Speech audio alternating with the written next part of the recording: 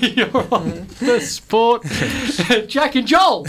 I'm with you. I got that name mucked up before. Called him Josh. No, That's so bad for you. Definitely Joel. It's definitely Joel in here with me, Jack. Hopefully having a great time at the Sport FM, Twitter, Facebook or Instagram.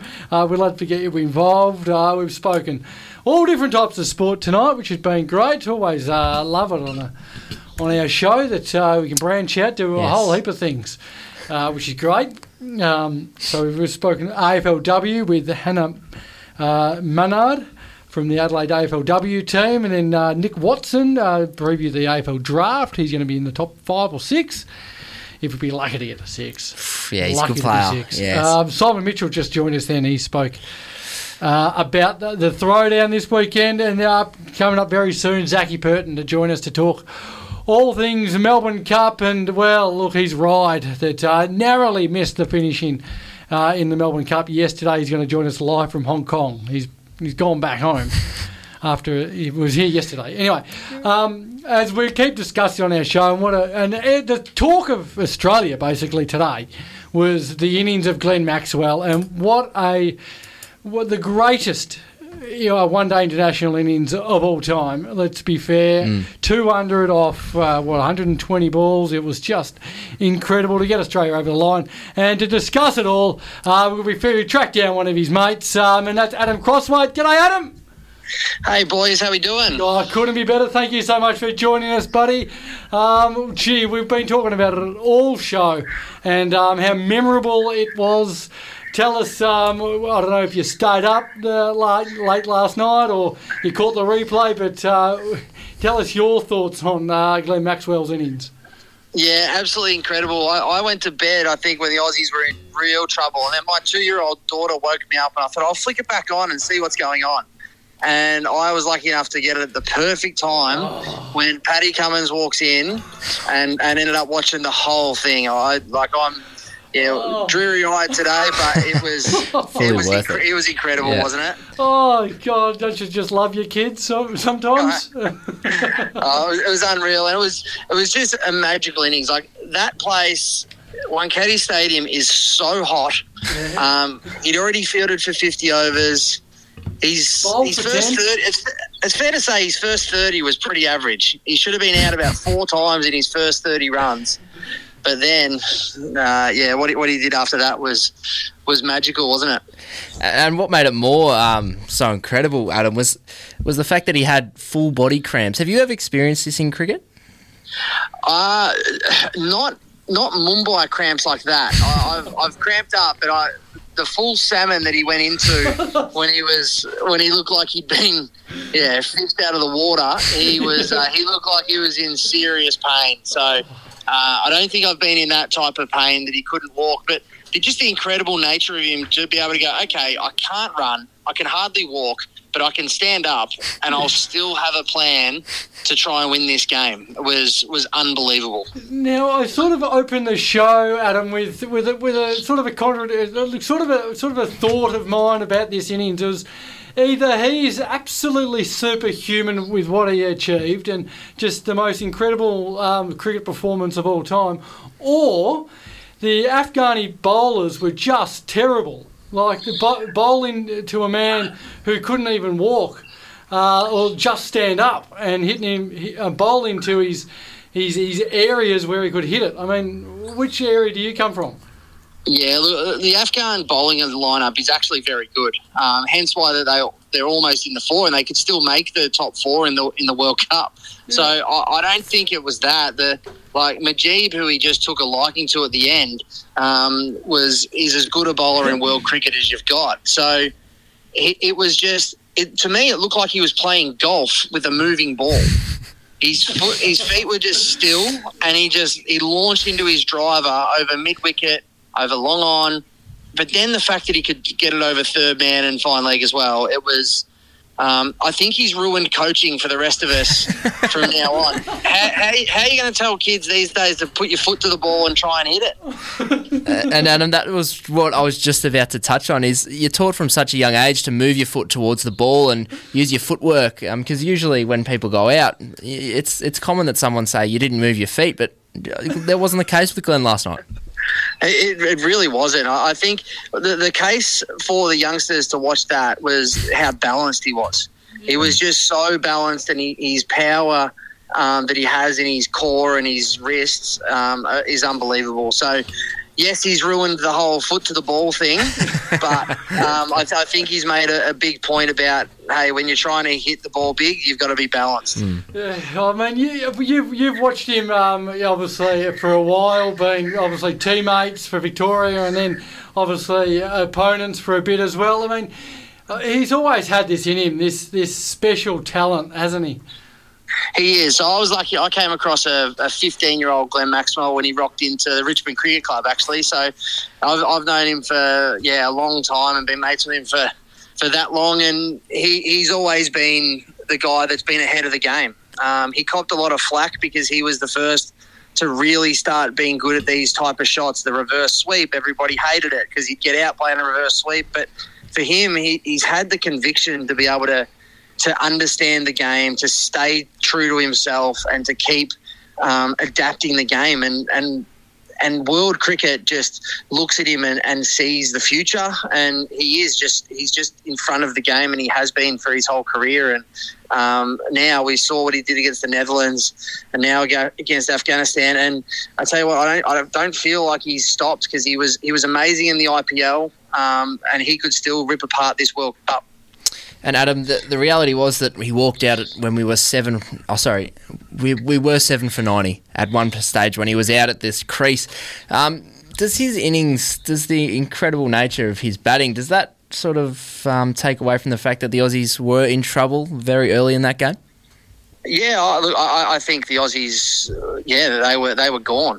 You don't win those games, like, ever. I saw the win viz calculator was at 6%. I said, I don't believe you would win that game 6 times out of 100. I really don't. I think you would win it 1 in 1,000, which is what Glenn did. Paddy Cummins he understood his assignment and he did what he needed to do. But yeah, it was a really shaky day for the Aussies, and sometimes you need that. The best thing what's happened in my mind is they've had a shaky start, or they've had this scare, but they've still won the match, and that's huge in a World Cup, and hopefully that just pokes the bear a little bit, and they can hit their straps going into the last few games. Well, it's been a pretty interesting World Cup. I mean, India have obviously gone out in front, and they've been on top of the ladder for the whole amount and haven't lost a game, and obviously a home ground advantage and everything. But do you think we've got a team that can knock them off?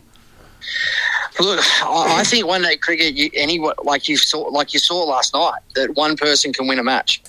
Yeah. India, the amount of the huge pressure that comes with playing for India in a home World Cup, I think will play a role in the back end of this World Cup. In come a semi-final, a must-win match. Look, India are an incredible team. You wouldn't want to play against them, but when you do come up against them in a World Cup final, it takes magic like last night to win a World Cup. And I think the Australian team has enough match winners that you can. It's not unforeseeable that we will take this out.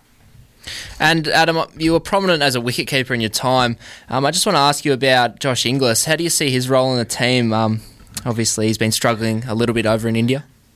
Yeah, look, I'm a massive Josh Inglis fan. I'm also a massive Alex Carey fan. So I think it's it's a tough one, because I think both of them bring so much to the team. They're both very good wicket keepers. Josh has been, I guess, thrown into it. Hasn't done a lot of keeping in India. It's really difficult to keep in India, and that's his number one focus. But then I guess he's been given that opportunity to go up and bat at 5. They've been putting him up the order, and I guess that the structure that the Aussies are going with is they're trying to keep this run rate at 120, 140, so there's no rebuilding in this Aussie team. And I think that's where the conjecture comes with Smith and Labuschagne, whereas Inglis really can keep that strike rate up and keep the run rate going. So I like the fact that he's been given the licence and he can go and do it. Look, I'm sure it's playing on his mind just as much as anyone's that he needs some runs. But look, I think he's a serious cricketer, and I back him to get it right come the back end. And I think that they will stick with him. I think they made the move early to drop Carey and put in Inglis. I think they'll stay with Inglis rather than go back to Carey. Yes, well, it's also part of one of the other highlights of the World Cup, Josh Inglis, and that was getting Johnny Bairstow out, caught behind for a duck, first ball duck, which was also sensational. How much did that excite you, and do you think the rest of the country that happened? I loved it. Couldn't have been better. Probably the only way, a leg side strangle to be out, the only way better would have been a diamond duck if he got it off the bowler's hand and run out of the bowler's hand without facing. But apart from that, I think it was poetic justice, wasn't it? Well, that's right. I mean, I just think, you're speaking of diamond ducks, there also was one earlier in the week with the timeout called in the game the other night. I mean, what did you make of that, and have you ever come across it? Yeah, I really didn't like it because I think he was actually at the crease. Everything has been about concussion protocols and looking after players, and you don't want somebody facing an international fast bowler without a helmet that works or that's on properly. So I think that was a bit of a mistake. I think the fourth umpire and the umpires officiated got it wrong, and I just don't like the look of it coming from Shakib and from the Bangladeshis. It's something we don't want.